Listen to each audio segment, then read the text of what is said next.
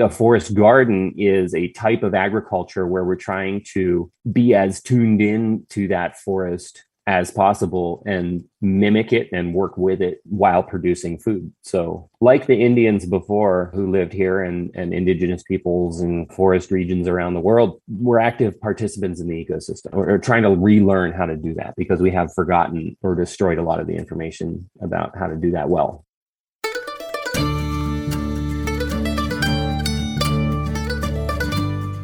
You're listening to the Good Dirt Podcast. This is a place where we dig into the nitty-gritty of sustainable living through food, fashion, and lifestyle. And we're your hosts, Mary and Emma Kingsley, the mother and daughter founder team of Lady Farmer. We're sowing seeds of slow living through our community platform, events, and online marketplace. We started this podcast as a means to share the wealth of information and quality conversations that we're having in our world as we dream up and deliver ways for each of us to live into the new paradigm, one that is regenerative, balanced, and whole. We want to put the microphone in front of the voices that need to be heard the most right now. The farmers, the dreamers, the designers, and the doers. So come cultivate a better world with us. We're so glad you're here. Now, let's dig in.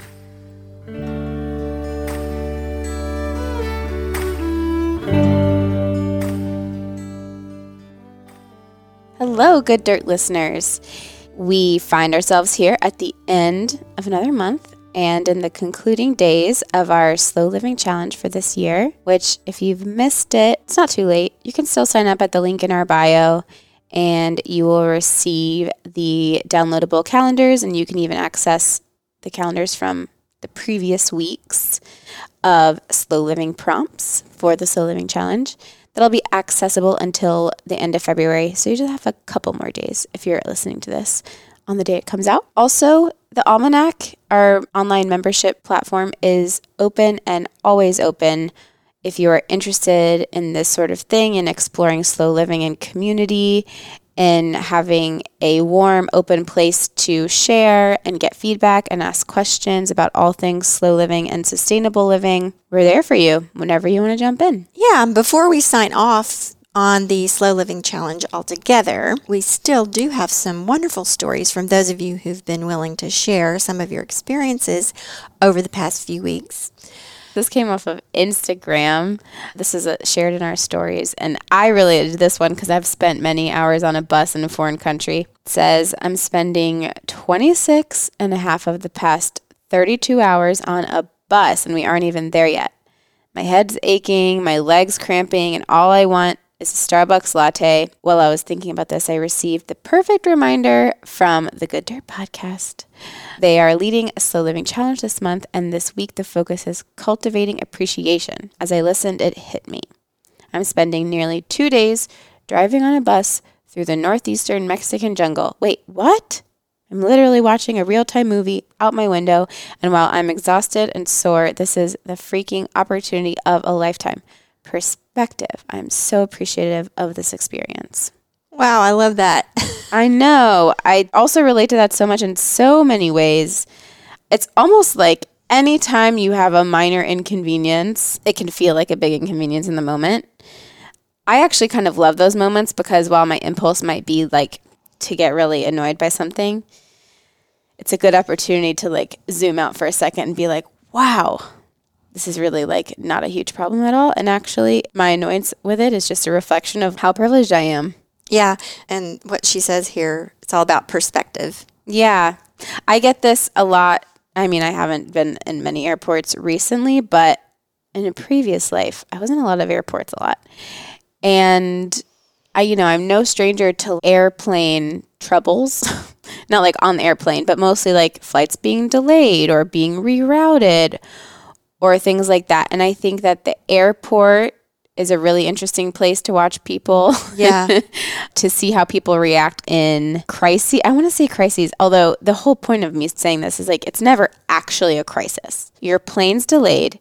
It's super inconvenient, but it's not a crisis. But a lot of people think that it is. Anyway, so an older version of me, I used to get really frustrated by that stuff. But I've gotten to the point where I almost like these moments because it makes me be like, wow, I'm so lucky and this is fun and in many ways entertaining to just like see how the full range of humans' ability to like accept certain situations or not accept them and how they act in them and how they're treating each other and how they're treating the airline people. It's just so interesting to me. Anyways, that's what made me just think. That's what this made me think of. Yeah, it's an opportunity to practice so many of the things we're talking about. Yeah. Also, give the example of an airport or a delayed flight or something. When I find myself being annoyed in that situation, I try to back up and say, well, you really want them to fix the airplane. That's true. Before we get in it. And isn't it amazing that we can get on this thing, this metal thing, and like fly through the air and be across the country in a few hours? I know, that's so funny. And like we're annoyed that we can't get there faster. Like you're in a metal tube, people. Let them fix it. Yeah, I just think it's such the perfect new age. Like the technology is just so insane. It's just beyond all of us. Yeah. And yet we accept it as just a given. And so it's a really good opportunity to be like, wait a second. So I loved some of these other comments that we had on a post last week too. We asked people to tell us about what slow living means to them. And I just love some of these answers. I'm going to read them. Living slow means living with intention. It means taking the time to notice things and to live from a posture of gratitude. That's from Jerusalem McGreer. Thank you so much for sharing. That's beautiful. Here's one from Dirt, Roads, and Grace. She comments, slow living means being intentional in everything, as much as we are realistically able. It's guarding our time and calendar from succumbing to the normal hustle and bustle of our culture. It's pausing to appreciate the beauty around us and seeking to create beauty where it is lacking. It's truly so many different things to so many different people, but these are a few things that it means to me. Oh. And then this is from Lauren Puckett. Hey, Lauren. I don't know if she listens to this podcast, but I know her. So she sweetly commented, slowing down for me has been intentionally taking moments throughout my everyday life just to be more personally present. Whether it's using the 5 senses during the dishes or taking 5 minutes on my back porch during the nice days to watch the birds, taking notes of their textures and sounds. How does this all make me feel? That's so good. I love that 5 senses during the dishes thing. I haven't tried that. So I just love all these stories and shares. They just really make me happy because in all of them, it shows that people are being encouraged either to do something positive and intentional that they might not have done if they hadn't taken the moment to slow down, or that they're just thinking more about their choices and observing their own feelings and behavior. It's all just really good stuff. Yeah. So we have so enjoyed the challenge this year. We will miss it. We might even repeat it, but we encourage you to keep sharing your stories with us. And there's still time to grab the Slow Living Challenge calendar, the link in our show notes. If you haven't done it yet, you're welcome to do it on your own time. And you can always join us in the Almanac. As I mentioned before, enrollment is always open, and we'd love to have you in there. It's hard to believe the Slow Living Challenge is almost over, and that means February is almost over, and here we go into March and everything that comes with it. Especially my birthday. Yeah, that's the main thing, of course. March 5th, everyone. It's always a highlight of the month. And then, close on its heels, comes spring, which has all of us thinking about getting our gardens going. Yes, and today's guest is certainly a gardener, but his work is a very specific kind of garden. Lincoln Smith is the founder of Forested, which is an edible food forest garden in Bowie, Maryland, which is not far from us here in DC. He is here today to tell us all about the concept of forest gardening and how his project is going now that it is in its 10th year. Lincoln started Forested LLC to develop and share research in forest gardening, and he teaches or co-teaches many of the courses that take place on the site. He also creates and designs forest gardens for homes, commercial properties, and public spaces. He's passionate about production and ecosystems and brings a background in agronomic science and sustainable landscape design. He's a regular speaker on forest gardening at venues such as University of Maryland, the U.S. Botanic Garden, and the Maryland Master Gardeners Conference. The 50-year vision is for the forest garden ecosystems to sustainably supply a large portion of all food and forest products that people need and use for healthy living. At Forested, there is a special focus on the eastern United States, where the Forested Research Garden is located. They also offer education and services with worldwide application. We really welcome the opportunity to talk to Lincoln, a visionary in the essential work of figuring out how we're going to move forward in feeding ourselves and our communities in a way that's healing and regenerative for the planet. We really appreciate Lincoln as an outstanding example of all the thought leaders and creative thinkers and doers that are out there finding solutions to these complex issues. And of course, as a champion of good dirt. Yes. So here is Lincoln Smith, here to tell us about all of the wonders of forest agriculture.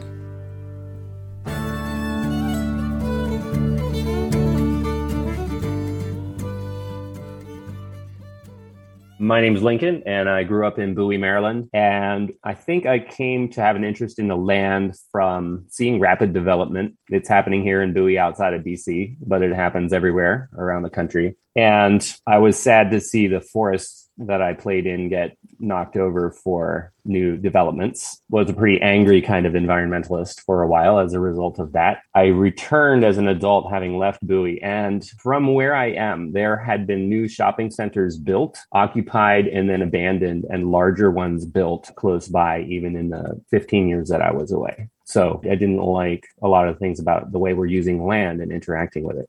But I do like people a lot, and I became more and more interested in how do we get people to have a better relationship with the land, which for me means the forest, because we're in a forested ecosystem. And after working in landscape architecture for a while, trying to design ecologically sound landscapes, I came to forest gardening as the most hopeful form of environmentalism that I had encountered. It's an idea that says people can live better lives and eat better and restore the ecosystem altogether if we reintegrate our lives with the forest by growing forest gardens. Did you study forest agriculture, or did you just sort of self-educate yourself? And how were you even introduced to the idea and decide, I'm going to do this, besides being motivated? Sure. My training was in landscape design at the Conway School, which is an ecologically oriented landscape design school. Forest gardening, I heard a lecture by Dave Jackie, who wrote a big double volume book about forest gardening, and I read that. And no easy task, by the way, but it really inspired me and got me thinking. And after some years of trying to convince all of my clients at my old job to do forest gardens and not getting very many takers, I eventually left off the deep end, became a full-time forest gardener. Okay, so you get in an elevator with someone and they're like, what do you do? And you say, I'm a forest gardener. And they say, what's that? What's your elevator pitch? What does that mean? We grow all kinds of fruits and nuts and mushrooms, anything that may grow in this climate, with the dual goal of feeding people and restoring a healthy forest ecosystem. Now, that as someone who, I'm pretending I'm someone who's like never heard of this, that might seem silly and like it wouldn't really work and it wouldn't really like feed the amount of people that like a regular garden would. So what do you say to that? There are plenty of things that we have to figure out with regard to this, but the food production potential is there. Even crops like acorns and chestnuts, some foods that we completely ignore, were very important to the Native Americans, and they produce as much food per acre as wheat does, Wow. which is the world's most widely grown crop. Amazing. And that's crazy. So we need to learn how to use this. Of course, commercializing it, industrializing it is not necessarily even the way we want to go. We live in an industrial food system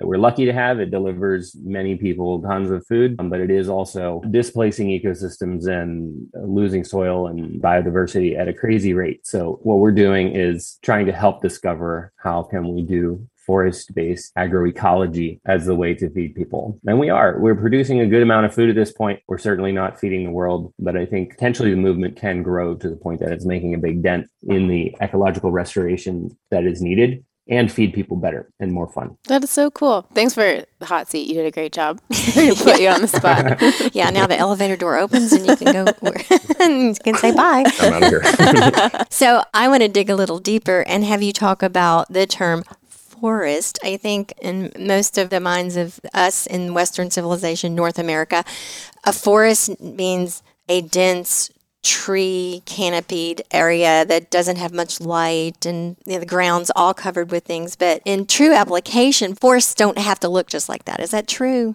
Oh, sure. Forests are extremely varied, different ages, different communities of plants. And with forest gardening specifically, we do try to make sure that we're designing it so that light can get down to the lower layers of the forest. So you have plants of all different sizes growing together from the tiny little herb down at your feet up to the towering tree. And with forest gardening, you can approach it in a number of different ways, but we want our berry shrubs, like our blueberries, for example, to be able to fruit in the long term. So we don't want a closed canopy of humongous nut trees just shading out everything. So we try to space those trees so that you can still get your light coming into your persimmon trees underneath and your blueberry bushes and stuff like that in the long term.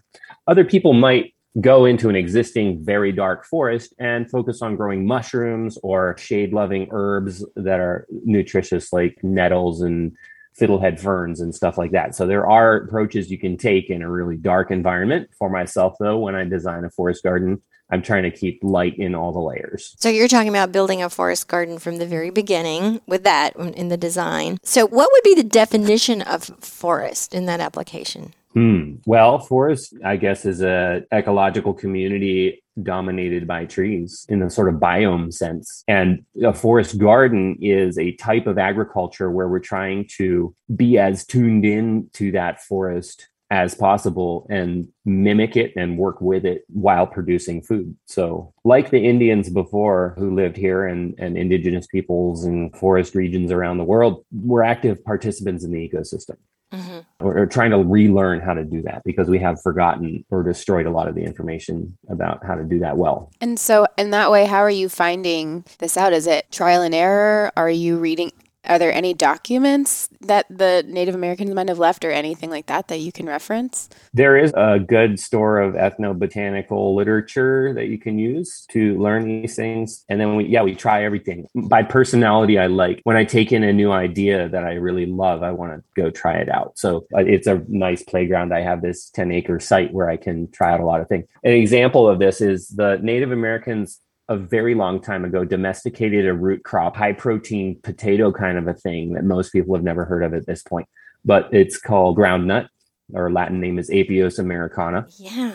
And they spent a lot of time, who knows how many generations developing this into a pretty cool crop. And more recently, Louisiana State University had a program, now defunct, where they were trying to collect and develop this crop further. And I managed to get some of these tubers and I'm growing them at the forest garden to see how they do. So you mentioned the forest garden and your 10-acre playground. Tell us about that. Tell us about the evolution of that, how it got started and how far you've come with it and all of those things. Yeah, we started in 2012, so we're nearly 10 years old. And a little more than half the site was a cornfield up until we started the project. The other half is an existing tulip poplar forest. So we're working toward forest garden in both of those areas. We're growing just about any crop that may possibly work in this climate, in this soil, but we emphasize the things that are native here, especially the things that are native right on site.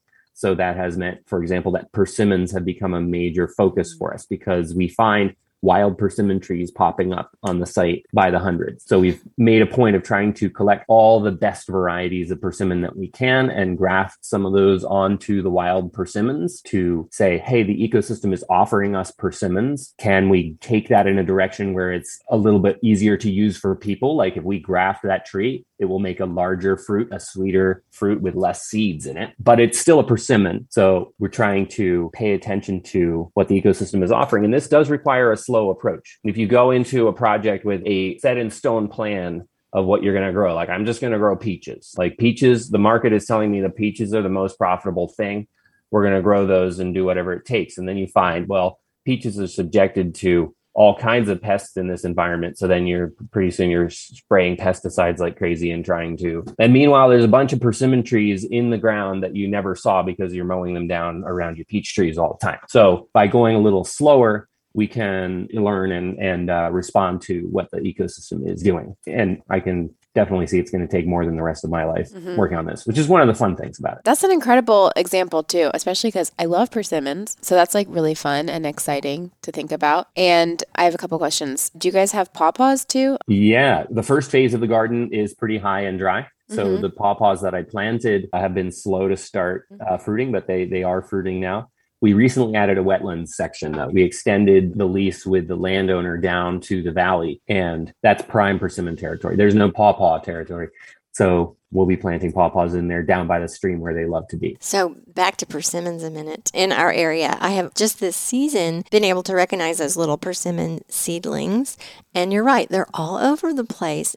So I tried, there was an area that I was doing some plant rescue, and I tried to dig a few of them up and bring them over onto my property, and they didn't take. I don't think they like transplanting. Even in my experience, maybe you can give me some hints on that. But I do have a persimmon tree that I bought, and they're bigger than these native ones, and as you say, less seeds and sweeter. Do they act like natives in that they attract the biodiversity that you want when you're nurturing your natives? Does that make any sense? Yeah, it does. What variety do you have, by the way? Do you remember? I do not. They're like more of an edible size. Well, with persimmons, you have American persimmons, which is the native one, and you can get selections of that. Like you wouldn't believe it, like where the normal seed wild persimmon might be an inch across. A selection called Proc can easily be 2 inches across and low in seed. So there's lovely selections of American persimmon where it is that species. Then there's the Asian persimmon, which is a different species, but you can still graft it onto American rootstocks. Probably that will have less value as a wildlife plant, but potentially more or at least useful value to humans. So for me, it's about striking a balance. Yeah. So I'm glad to graft some Asian persimmons onto some of these American persimmons. And I also let some of the wild American persimmons grow as is, because those are probably the best contribution to wildlife diversity. You bring up a good point about when you try to be a purist about everything, you kind of limit yourself in your application or function of what you're trying to accomplish. And here we have, a whole planet full of people that want to be fed, and we need to feed people without killing ourselves by ruining the soil, etc., and all those things. So we do have to make adjustments and compromises as we go. And so I have a perfectly healthy and prolific, probably non-native persimmon tree in my garden, and the food is delicious and wonderful, and we're enjoying it so much. So it's a good thing. Yeah, it is. And you can grow it without spraying anything on it. Absolutely. It's happy here. So like the fact of the Native American, this is the persimmon region, it really is. And that's one thing, like you think about when you travel to different parts of the world. Maybe you're traveling in Europe or something. Maybe you're traveling in Italy and enjoying how they have the olive culture there. Which does have its problems, of course. But we really, I think, could do well to tune into the things that this region is really good at. Like this region just produces a ton of persimmons. We barely know what to do with them. We have very little culture built around persimmons. So they're so good. But discovering that culture is really fun. So I grow the plants, and then I enjoy partnering with chefs and people that are way better at the culture and fun side of it and they come up with all these cool things to do. Like when we had our latest brunch at the garden, the chef did a parfait, which I wouldn't have thought of, but she took some yogurt and she layered it with persimmon and with cooked elderberry, of all things, which are two things that grow in, and it was so good. And I would have never thought of it. Oh yeah, and she used a little bit of our honey too. It was a really delightful thing to eat, which would never have occurred to me. But like that's really important to me because this land is really trying to offer us persimmons. We're like, I don't know, I eat apples and bananas. Yeah. Bananas definitely don't grow here. Apples barely grow here. Some people have more luck or if you spray the right things on them, but let's work on some of these native fruits. And in terms of eating regionally and seasonally, like you say, the land is saying, here are all these persimmons, and the culture is so focused on pumpkins, which do grow here, and apples. So it's kind of a shift in perspective. Oh my gosh, how cool would it be if it was persimmon spice latte season? Well, I made one. Oh man. I actually made one, and there you go. We had an article with a series of recipes for pumpkin spice. And I actually plugged the persimmon into the pumpkin spice latte. It tasted pretty much the same. And it's very similar to pumpkin. Yeah. Maybe even sweeter. I think sweeter. Can you tell us about some more things that happen at the food forest? It's called Forested, correct? That's right. Yes. Yep. Yeah, just kind of like how people can interact with you, if they're local or even not local. I don't know if you teach classes or any of that. Yeah, well, we have tours every month during the season. First Saturday of every month, we have a tour of the garden, which is fun because there's always something different going on. Teach permaculture classes, offer forest to table dinner events, and have a really fun volunteer community of different people that come take care of the garden and take home some of the produce. So it sort of operates like a park or like a nature center or something? Yeah, it really does. Or like a garden, sort Yeah. of mutually cared for garden, arboretum. It does produce a good amount of food at this point, most of which goes to the people that take care of the garden, which is fine with me. We are looking at if we can get the labor that we need this coming year to relaunch our CSA, which was really fun last time we did it. And now we have a lot more yield. So excited about that possibility too. And when you were like back when you started this, I'm just interested in how it has evolved. And did you envision all of this or has it changed 12, 15 years ago? Would you have thought this is what you would be doing?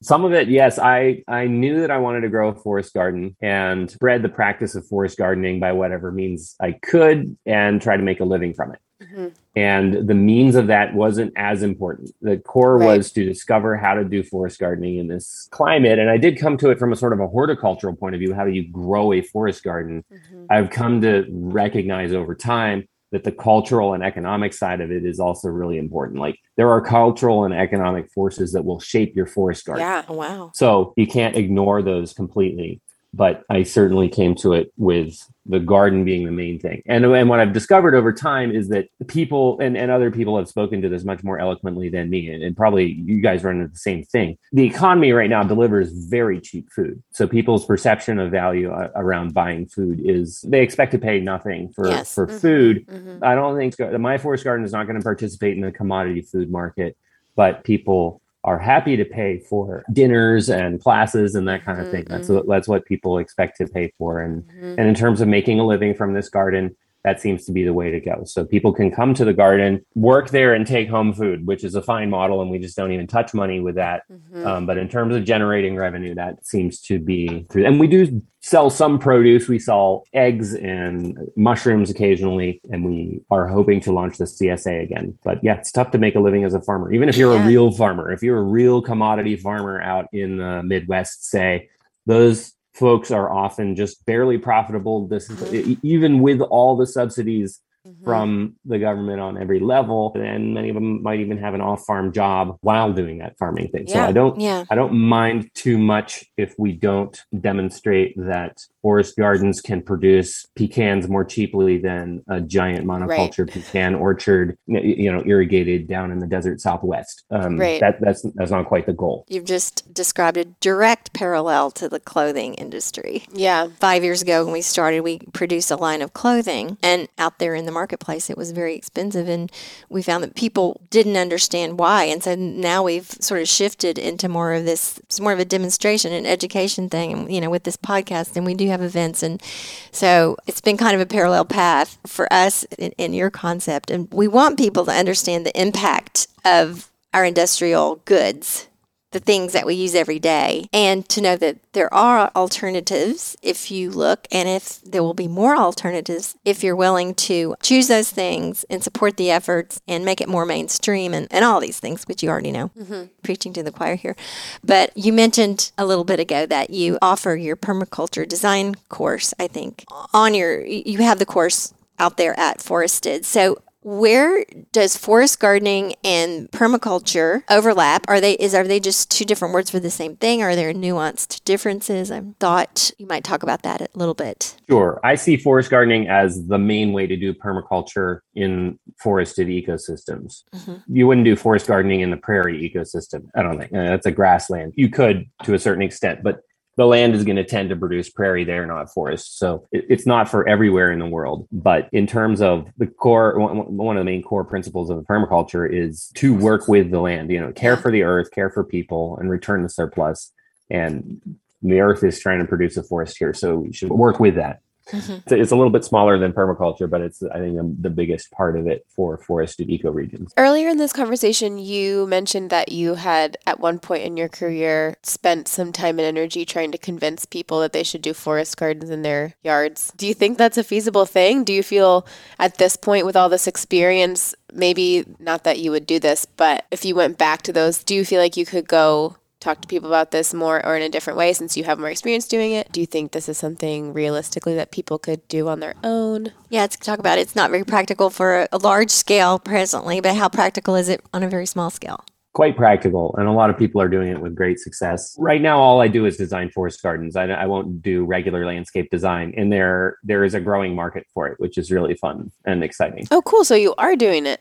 Yeah, yeah. Oh, sweet. My old job was in a residential sort of high-end landscape architecture firm, and those clients were coming for a landscape design in general. And I was trying to be like, well, do you want to do a little forest gardening as part of Yeah. this project? They weren't there in the market. They weren't familiar with the Right. idea of They a weren't forest your garden. target audience. Yeah, exactly. Oh. And, you know, I learned a ton from working in that company, and Yeah. I'm grateful for it. But yeah, no, there is an increasing demand, and I think a backyard scale is a great way to do a forest garden. And for someone who might be listening who's really interested, what kinds of things do they need to look for, or where do they start? Well, my website, forested.us, you can download an illustrated design guide, which is a distillation of forest garden principles, how you put it together, how you design a garden. There are great books out there too in longer form. But what this is sort of the shortest form with little cartoony illustrations, because that reflects the way that I think. So that's available for download on my website. And then I also, if a person happens to be in the, you know, like in the mid-Atlantic region, we keep track of all the plants that we try growing here in Bowie. Mm-hmm. We keep track of the ones that seem to be doing the best, and we like the fruit, and they're not bothered by diseases and whatever. So we have a list of probably about 60 species so far that are our favorites. And that's like just a Google spreadsheet that I can send anybody the link to, so they can look at what we've tried and see if they want to try any of those same things. Some forest gardens are rather claustrophobic and hard to find your way through. And Yeah. for me, a forest garden has to be a habitat for people, like a very pleasant, understandable habitat. You don't want to be shoving your way through wet branches all the time if you're trying to make your way around a forest garden. So there is a certain amount of maintenance involved. It's really fun, and you can definitely start small. Start with a couple of plants that you're most excited about. Don't overplant right away. Just grow something, and when you eat your first fruit that you've grown, then you'll be totally addicted and won't be able to go back. Yeah. Even if it's an imported persimmon tree, it's still a thrill. Oh, yeah. Of course. We wanted to ask you about sort of some of the biggest challenges with this project. It can speak specifically to Forested and what you're doing, or maybe to someone also, because we're kind of having this parallel discussion about like someone who's wants to be doing this in their backyard. What are some of the big things they might need to overcome? For the backyard forest gardener, space very often tends to be a problem for people. My particular backyard is where I started forest gardening, and most of the back is a septic field where I can't even grow any trees. Oh my gosh. I quickly ran out of space to grow trees. To that, I would say I've had a surprising number of examples of people that can grow on their neighbors' properties. Like if you're in a neighborhood full of big lawns and you have a decent relationship, a lot of neighbors are like, oh, you want to plant some fruit trees on my yard, you know, be my guest, whatever. Cool. A lot of people do that successfully. Occasionally, you'll have disagreements over aesthetics. Yeah. You may have heard this story. I forget which of my plant books this was told in, but there's this woman in Germany who was maintaining a meadow in her front yard as a increased habitat. And they really need that in Germany, from the way I understand it. It's if a friend just back from there and saying, you know, they're making progress, but they need their biodiversity, just like anywhere. This woman was fined by the local authorities, whatever body that was, every year, and chose to just pay the fine rather than remove that meadow from her front yard. And however much time went by, maybe decades, and the culture came around, and in the end, she received an award for her front yard, possibly from the same body that had been levying the fines, or who, anyway. Yeah. So you do run into situations where there's a homeowners association or something that is looking for a certain look, which is usually mow and blow. So home forest gardeners do need to be sensitive to those things, unless they're wanting to take on that sort of cultural negotiation. So I do take note of all the different plants I grow. I kind of take note of ones that are sort of good front yard plants. Yeah. Because they behave in a certain way and look a certain way. Like certainly black raspberries are not in that category. It's a sort of a wild scrambling bramble that is not going to please necessarily the clipped hedge people.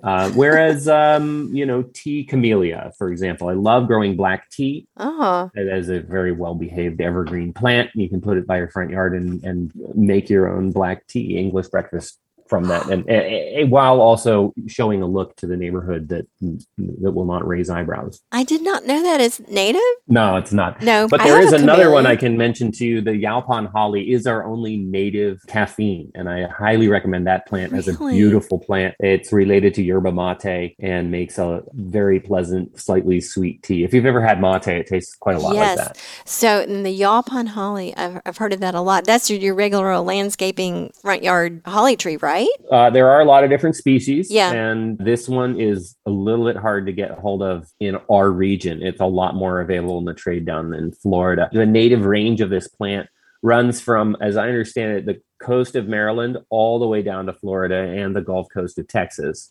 So we're at the very tip of the northern end of its range. Most of these plants were selected from like Florida bushes. Yeah. And if you try to grow those up here, they don't do very well. Even though it's the same species, it's a different ecotype. So you can't just bring the ones from the trade in Florida and grow them here. So I found there's one called Shadow that was selected from Northern, and it does absolutely fabulous here. And I'm starting to propagate it because it's very hard to find. Yeah. Well, are all hollies edible? No, No, not as okay. I understand it. You can't eat berries from hollies. No No. holly berries are edible. They are good bird food. Yeah. And the leaves of the Yalpan holly and its cousin, the yerba mate holly down in South America, those are the only two that I know are Okay. usable as a tea. Okay. So don't go plucking your holly tree, people. Right. No, not the regular old prickly American holly. I'm not aware of an edible use for that one. Good habitat value, evergreen screen. Yeah. You know, if you need a plant that will provide some screening but not lose its lower, like if you plant like a pine tree or something, it'll shoot up and blot out the sun and then lose all its lower branches, and you won't be screening the thing that you meant to screen. Yeah. Whereas American holly grows slowly, but it keeps all its low branches. Great screen and bird habitat. You'll get so many more birds in your yard if you have something like that. And say again the one that where you can make your own black tea. Camellia sinensis is that's tea camellia. It's related to the ornamental camellias that people grow, and it's a neat looking plant. The flowers are not nearly as showy, and that plant likes a bit of shade too. So if you have a shady site, you'll still produce your tea leaves, and even if you don't have enough sun to ripen tree fruit. That's really exciting to me. And Mary Kingsley was one of those people in the 90s who got letters from the Homeowners Association. Yeah. Oh, yeah. Only for not spraying. Good for you. Yeah. She wasn't even doing anything crazy. She was just like, I'm not going to spray. Yeah. So our homeowners association where we lived, I had a rule that you had to have the lawn service come spray. And I simply did not do that. And I got phone calls and letters. And we had lots of nice songbirds and pretty clovers. And Yeah. things in our yard. Yeah. everybody was mad about the dandelions. And I'm like, gosh, if people just knew like the value of the dandelion and why we have this industry that is out to kill it. It's just mind-boggling. But to Emma's point about June of every year, speaking of visuals, everybody would start hanging out these horrible looking like Japanese beetle traps in their yard. Oh, yeah. And people would say to me, well, oh, don't you have Japanese beetle eating your everything? And no, because I don't spray and the birds all come into my yard. And eat Because the they don't beetles. get poisoned. Yeah. Yes. And little tiny permaculture lesson back in 1994. You were ahead of the curve. She's a visionary. Great. I feel Yeah. vindicated. Oh, man. Yeah, and it is interesting. I wouldn't have, like, as a younger person that didn't think about these things, Yeah. I would have looked at a perfectly dark green lawn without a dandelion or a clover in it and thought, oh, why not? Maybe I'll go roll in that lawn or whatever. Now I look at it as a toxic environment. So I Right. think Yes. if my perception of it can change with a little bit of knowledge, I think other people's can too. Right. Have you noticed too, there's this company, True Green Chem Lawn. Mm-hmm. Yeah. It used to be True Green Chem Lawn, and they've decided that Chem Lawn is not a great branding word anymore. So I saw for a while their trucks were there. It said True Green still, and then there was white paint over the top of where it used to say Chem Lawn, but you could still see it. You could still see it through. And then they wrote over the top of that eventually Grow Greener. So it was like True Green Grow Greener instead of True Green Chem Instead of Lawn. Chem Lawn. But it's still the same tank. It's Yeah, just it's a the tank. same Yes. stuff. That's so misleading because Grow Greener makes you think it's green. It's more eco-friendly. Just another example of greenwashing. And Yeah. Right. if they wanted Well, to it is literally rebrand. green. Yeah. It is literally greener. It's very green. It's so green. Watch out. Yeah. We're very innovative human beings. And there must be a way for that industry to pivot in a way that is more regenerative, I'll say again. I hope that this knowledge, these concepts, like kind of reach into the collective consciousness, if you will, enough that people will start demanding this sort of thing. Yeah, that seems to kind of be the block between, we have all these ways we know we can do things better, so why don't we just do them? And it's like, well, we have all these trucks and trained people and jobs doing this one way, so it'd be really hard to change all that. And it's kind of like, that's kind of getting old. I asked a similar question last week when we were talking to Justin at Thrive Lot and said, couldn't these landscaping companies pivot into this sort of food forest thing? And he goes, no, because the machinery is geared towards the typical, you roll in, you mow, you clip, you blow, and you're gone. It's not about nurturing existing plants and bringing little trees along and all the things you just described a minute ago. So yeah, I agree with you. The machinery isn't always suited. People are smart and adaptable. And I have a few public sites in parks and on school sites of forest gardens where I'm assisting with maintenance at this point and with installation. The crews that I've used for these installation projects, these are people that have worked in landscape their whole careers. It's certainly not rocket science installing a forest garden. It does require learning some things about fruit tree care to take care of that versus a strictly ornamental landscape. But, the folks at Hyattsville Public Works who are taking care of the Emerson Street Food Forest, for example, they have adapted or found the people that they need to take good care of that place. It's been a learning curve. There's been a few plant casualties along the way, but I think people are adapting. And a lot of times it is the same crews that have added an extra set of knowledge to their toolkit. Like, sure, they still know how to edge a bed and mow the grass and blow away the leaves, but they also know how to, do a little winter fruit tree pruning or whatever. So I'm hopeful in this regard. And additionally, this year, it's pretty exciting. We have Langley Elementary School Food Forest in DC.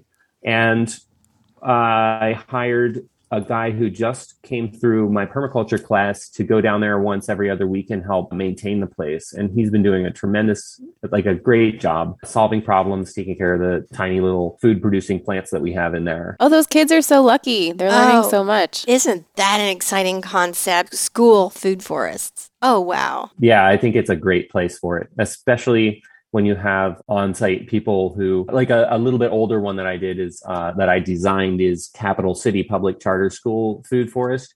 And they have this wonderful person there, Ryoko Yamamoto, who is great at bringing the kids into the food forest and letting them go a little bit crazy as kids do and just enjoy the food and learn from it that way. Like, there's nothing like that immediate interaction, especially with the kids, to help spread the knowledge of this.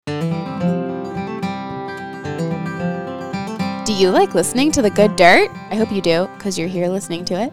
And are you looking for more good dirt in your life and a community of slow living enthusiasts to connect with, all while supporting your favorite sustainable living podcast? Well, we're so excited to offer the Almanac. It's our private, slow living community network where we share workshops, activities, articles, essays, recipes, and so much more that align with our community's sustainable, slow, seasonal way of living. As a member, you'll have access to information sharing and discussions on numerous topics of interest through online threads and frequent live virtual gatherings. Members receive access to a virtual community of hundreds of other slow living enthusiasts, as well as Almanac exclusive events, workshops, recipes, playlists, online gatherings, and a book club. We offer seasonal activities and ongoing discussions on a variety of topics to guide you on your slow living journey. Also included is 10% off the Lady Farmer Marketplace year-round, numerous resources and more, and discounted Lady Farmer events, including the Slow Living Retreat. As a Good Dirt listener, we are excited to offer you 20% off your monthly membership and 3 months free, which is basically an entire season, if you sign up for the year. So go ahead and go to ladyfarmer.com/community to sign up with this special offer just for Good Dirt listeners. Yay! That's ladyfarmer.com/community to sign up for 20% off a monthly membership of the Almanac or 3 months free if you sign up for an entire year. That's ladyfarmer.com/community.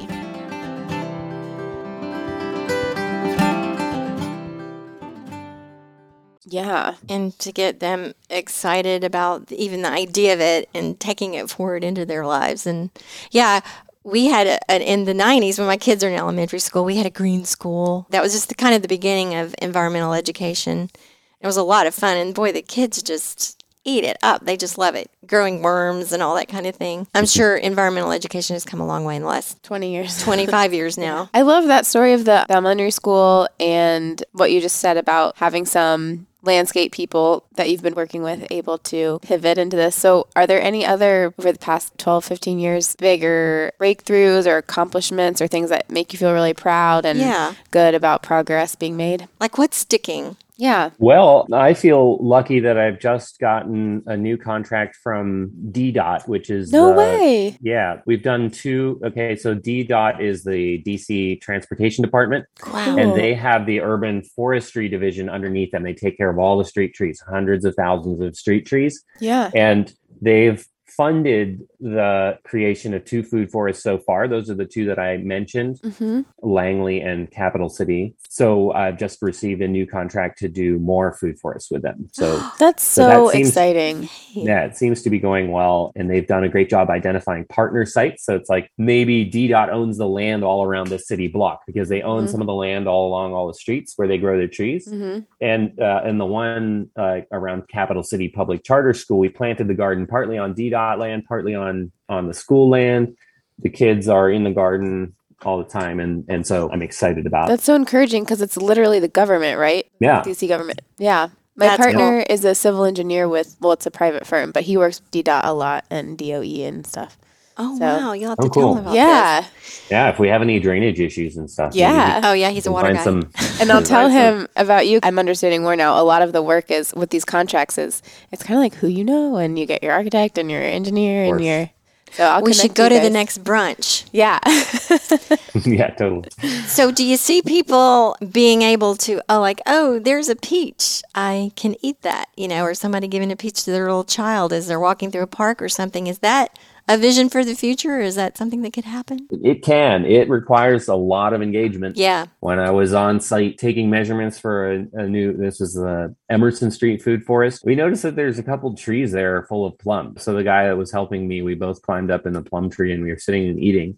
And the kids in the house next door, like literally right next to these plum trees, were like, they came out and they were playing around and they were like, "Hey, what are you doing?" And we're like, "We're eating these plums. They're great." And they're like, "Gross." Yeah. And they came back a little later and they're like, "Give me some of those." So we gave them some plums and they tried them and they're like, "Those are gross." And then a little while later they came back and like, "Give me some more of those." But like they lived their whole lives right next to these plum trees and never tried a plum. Yeah. Yeah. Because we live in a weird time where we're very disconnected, going back generations in many cases, from our agricultural roots where you eat plums from a plum tree if there is one. Yes. So we put in this food forest right next to that location. There are all kinds of fruits growing in. And I hear, usually when I go visit there are a few people around. So there's an auto repair shop right next door. And the guy there told me, so there's a very productive persimmon tree in there at this point. And he's like, "I'm going to come out and put a sign here that says for research purposes only." So that nobody else takes these persimmons because he loves them. Yeah. But he's joking. They report that, local kids are eating the strawberries at this point, the sorrel, the mulberries. Oh. It happens gradually, but a huge part of it is those people, not that are taking care of the plants, but those people that go put flyers on the houses of all the people in the neighborhood and invite them to events in the forest garden and tell them over and over and over again what it is and that it's for them and come on, help yourself, because it takes a lot of doing. Yeah. And you also, have to be careful about, like, kids think, they can just pluck anything and pop it in their mouth. If it's a pretty shiny berry, you don't want that either. So there's a lot of education that goes into, like, eating things directly from the wild. Back to the persimmons again. Boy, I think persimmons have been the theme of this talk. Recently had a visit from our grand niece and nephew, ages 6 and 9, and they don't have a very wide range in their diet. Yeah, probably like most 6 and 9-year-olds. Right. But they discovered, I told them they could eat the persimmons, and oh boy, they love that. And I was so pleased. And they would run out in the yard and pick them and everything. And that was I thought, wow, that's great. They're eating straight from the tree, and they're so delicious. I was very careful to tell them unless they're really, really squishy, you don't want to eat them because then you really learn the lesson of unripe with the persimmon. Given everything we've talked about, all of the problems, all of the issues, all of the huge cultural shifts that would have to happen in order for things to be going really more in the direction that we're hoping they will, do you believe that individual consumer decisions is enough? Or, I mean, obviously it's a systemic thing, but do you think that it's like the message of just change your own personal actions is going to be enough to course correct? Yeah, could individuals create enough demand that the system will change? Like, does it change from the bottom up? What do you think? I find that a lot of people that want to grow their own food also want to share that food with their friends and neighbors. And that's what gives me the most hope. There's some people that are just content to grow for their own family, which is fine, but so many of them are outward looking and looking to help out and spread the joy of this. There's just been a series of open houses amongst my former permaculture students where, over a series of weekends, you could go visit a variety of these different sites and see what everybody's doing, which I find really fun and exciting. And so it does strike me as tiny compared to the industrial food system, certainly, right. And like a long way to go. But you do see movements where they do begin tiny and then they reach these stages of critical mass and then they get going. For example, like when I wanted to go to landscape design school in 2004, most of the programs that I looked at, they weren't really talking about ecology, not to the degree that I wanted them to, because that was my first priority. Only the Conway School up in Massachusetts was doing this. They're a hippie school going back to the 70s. They've been about this forever, but most of the mainstream programs were not.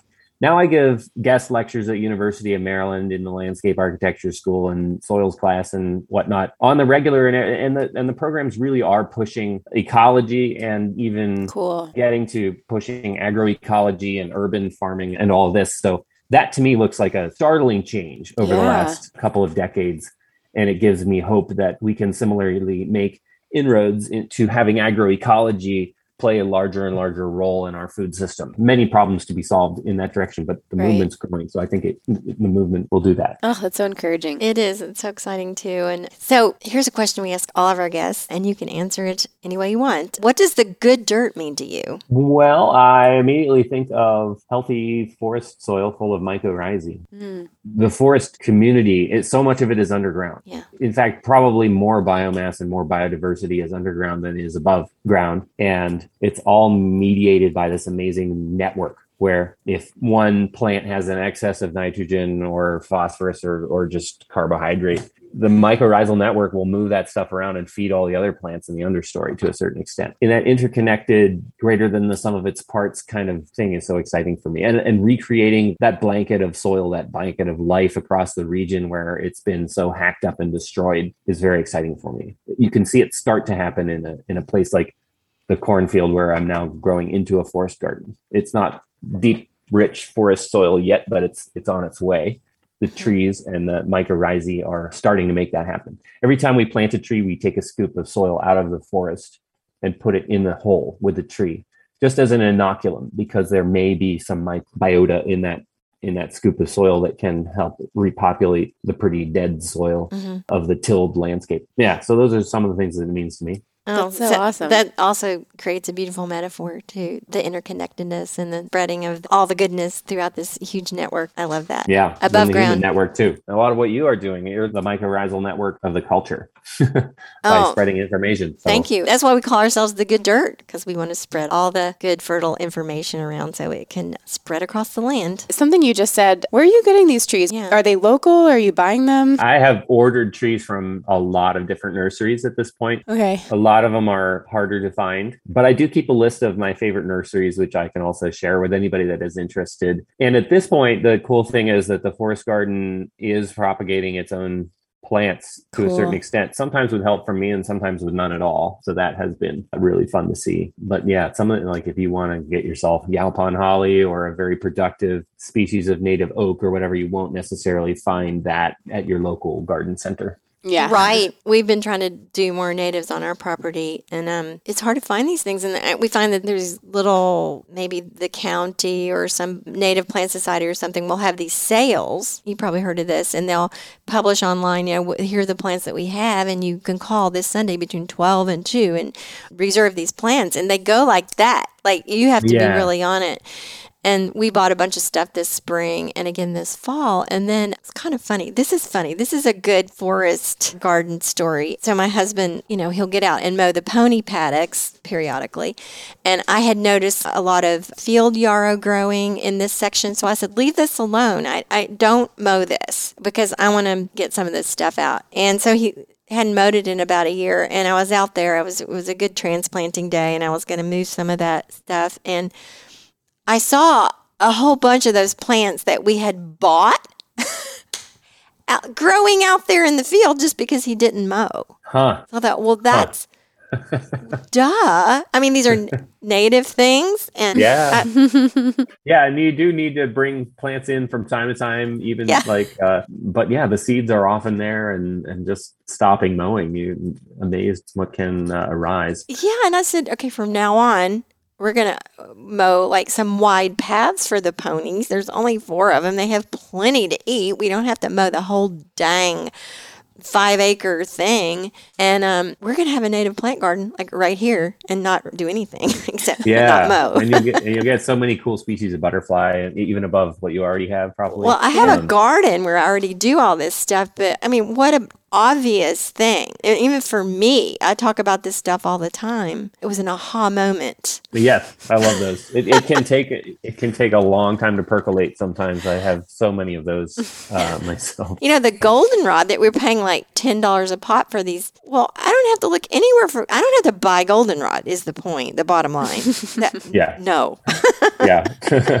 And that, in terms of a change, there's way more native plant nurseries than there were certainly 20 years ago, which has been fun. Around our region, there's Nature by Design in Alexandria, yes. American Native Plants up in Joppa above Baltimore. There's Chesapeake Natives, which is based out of Rosarieville State Park. And then there are others. Those places it used to be so much harder to get native plants. Yeah. That's been a neat thing to see. Is there anything else you feel like you would like to leave our audience with or that you want people to understand about the work that you're doing? Sure. Well, just to remind everybody that this is a forest that we live in, even though we don't see it a lot of the time. And it has so much to offer us. And that can look so many different ways depending on who you are and what your goals are. Like, I know nothing about fiber or making clothes, for example, but there are people that do that or that do dyeing of fabric like you ladies do, which is wonderful. So there's a role for everybody in learning how to appreciate and work with this forest ecosystem that we find ourselves living in. And there's so much joy in that. And so, yeah, if you need any help getting involved, feel free to stop by Forested. Yeah. over here in Bowie. Glad to come meet you and show you the forest garden or see what skills you have, because it's way more than any individual people can do. So you need a lot of people to make this happen. And can people follow you on social media or sign up for a newsletter or anything like that? Yep, I have a newsletter that I only send out about one a month, and that will tell you when we have our forest to table dinners, our permaculture classes or volunteer opportunities, things like that. We have a YouTube channel that we're working on where you can get a tour of the forest garden, on YouTube if you can't make it over to Bowie. And we're on Instagram too. Christine takes awesome pictures and puts them on there. Is it at Forested on Instagram? I think it's forested.us. That's right. Yeah. Okay. Cool. Well, thank you so much, Thanks Lincoln. so much. This is so fun, and I learned so much. Love this conversation. Thanks again. I enjoyed it too. Thanks. Thank you so much, Lincoln, for being with us today and for being such an inspiration. So interesting. Yes, and thank you, Good Dirt listeners, for being here this Friday and every Friday, and for following Lady Farmer on Instagram at We Are Lady Farmer, and for joining us in the Almanac at ladyfarmer.com/almanac. And we just are so grateful to be here, and thank you for continuing to show up and listen and download and subscribe. And please share this episode with a friend if you enjoyed it and you think that you know someone who would enjoy it. We really appreciate it. And we'll see you next week.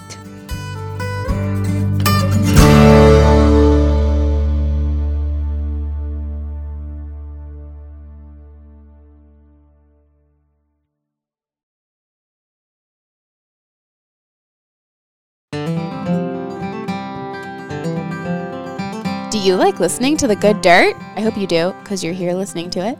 And are you looking for more good dirt in your life and a community of slow living enthusiasts to connect with, all while supporting your favorite sustainable living podcast?